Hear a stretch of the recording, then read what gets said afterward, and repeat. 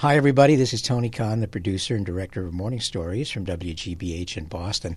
We were thinking about what we could tell you by way of a morning story for Memorial Day. Well, war is what Memorial Day is all about, and if the lesson of history, in fact, is that once you learn it, you don't repeat it, well, war is one lousy teacher. We go to war again and again and again. In a sense, war really never stops because it keeps on having repercussions in people's lives, many of them bad, but every once in a while some of them surprising and good. And that's what our storyteller today is going to tell us. His name is Dan Watt. He tells us a personal story about the Spanish Civil War, which his father went to fight in over 60 years ago. A war that brought Dan a hidden treasure. Not only did it bring his father back to him alive, but it brought a mother that he never knew back to life as well. We call his story, I Got Her Back. El 18 día de julio, en el patio de un convento. My father went to fight against the fascists in the Spanish Civil War. In his very first engagement, one of the men next to him was wounded. I rushed over, tore his clothes off, and started bandaging him when I felt a sharp sting through my left hand and right shoulder. A bullet grazed his chest and went through his left arm. And he used to show me the scars, both of those scars. I must have been 4 or 5, as a way of saying, they couldn't kill me. Nobody can kill me. Viva la 15 brigada, rumba la rumba la rumba la, e sea cubierta de gloria, ay Manuela, ay Manuela. I think he felt fighting for freedom in Spain was the most important thing he'd ever done in his life. Ruth, I had taken the test of fire and passed. When he came back from Spain, about a year and a half later, I was born, and my mother, Ruth, died 5 weeks after I was born. They never mentioned her. They never talked about her. And I grew up thinking my stepmother was my mother. My father put all her things into a box that he never mentioned to me, and put my mother, Ruth, out of his life. But for us there is no complaining. Winter will in time be past. One day I have a home in New Hampshire. In 2001, some members of the state legislature wanted to put up a plaque honoring 12 men from New Hampshire who had fought in the Spanish Civil War. The conservative newspapers in New Hampshire put out editorials against this. I wanted to make the case that these men deserved to be honored. And my wife came up with the idea, well, maybe we can find some of your father's letters. And we have a friend who's a folk singer, and he knows the songs of this era. You could read some of your father's letters and sing some songs.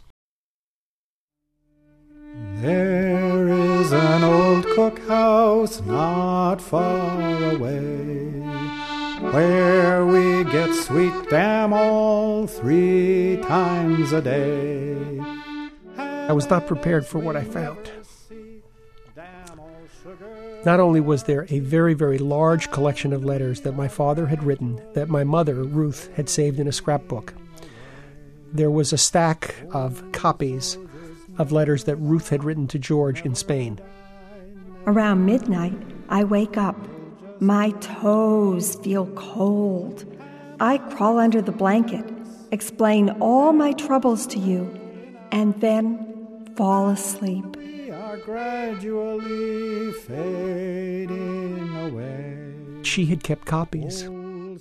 When I got to the office, I found the package you sent me from Valencia. Oh, how well you know the things I'd love. That textbook, those fairy tales. Really, I'm speechless, and I love you till I ache. I feel a little at a loss. She wrote about the books she read. She wrote about her political activities. She wrote about seeing Snow White and the Seven Dwarfs, which she loved. She wanted to give my father a sense of what he was missing out on back home, what he would have been experiencing if he'd been home. They'd only been married 6 months. My father he did not express emotion much. He did express emotion in his letters.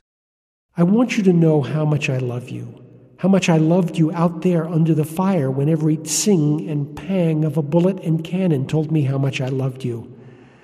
You share in everything I do and feel. I believe now that my father was so traumatized by the death of this woman that he had loved so much that he had to shut her out of his life. To you, beloved comrade, the letters reveal my mother as a living, breathing, expressive person, someone that lived a full life. A fight will still go on, like you, I've got her back. beloved comrade. We make And then this solemn vow. I get out all your letters, and gradually, as I go from beginning to end, I begin to thaw, and my heart starts singing, and my head clears up. The fight will still go on. So that was today's morning story from Dan Watt. You know, I remember the Spanish Civil War, Gary, believe it or not. It was over before I was born, but when I was growing up in Mexico, many of the veterans of the Spanish Civil War were cooling their heels in Mexico because they'd fought the Franco side and they were not returning to the United States, which was a pro-Franco country. I remember Ay Manuela especially, a beautiful song. You know, luchamos contra los moros, rumbala, rumbala, rumbala. It's got that wonderful, really touches your heart. So for me, the Spanish Civil War is still kind of alive. Mm-hmm. I'm a sucker for history, and particularly this story about, you know, love letters that were put in a box and forgotten about. I mean, the modern age, the digital age, you know, think of all the communication that is going to be lost in That's true. the bits and bytes of time. We've got to get back to a written sort of history. I mean, what a gift that would be to give our children letters about what we're feeling, and, you know, wouldn't that be great? If only our children could read. No, it would be. You know, and there's something about a letter as an artifact. It is an expression of not only your heart but your hand, and there's a physical presence. I've read letters that were left behind by people that I did not know, and it was a way of getting to know them, to just see the paper that they chose, and even the way that they scented the paper. That's the thing about electronic communication, you know, it's rather heartless. I mean, it lacks some soul there that is really translated through ink on a page. And just a thought for the day. Thought for the ages, Garrett. I was talking to some people at the Conservation Center at the Getty Museum, and they study this whole business of what lasts through time.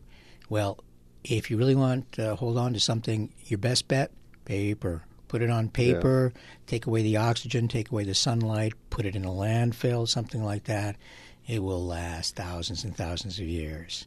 Bits and bytes, gone. So for a complete transcription of today's podcast, please send $400 to Gary Mott at WG.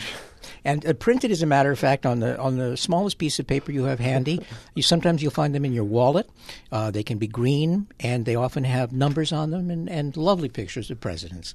Cashier's checks are fine, too, really. And while we're waiting for that kind of support, let's express our gratitude to the money that is, in fact, in hand and that we get by way of support of Morning Stories from Ipswitch.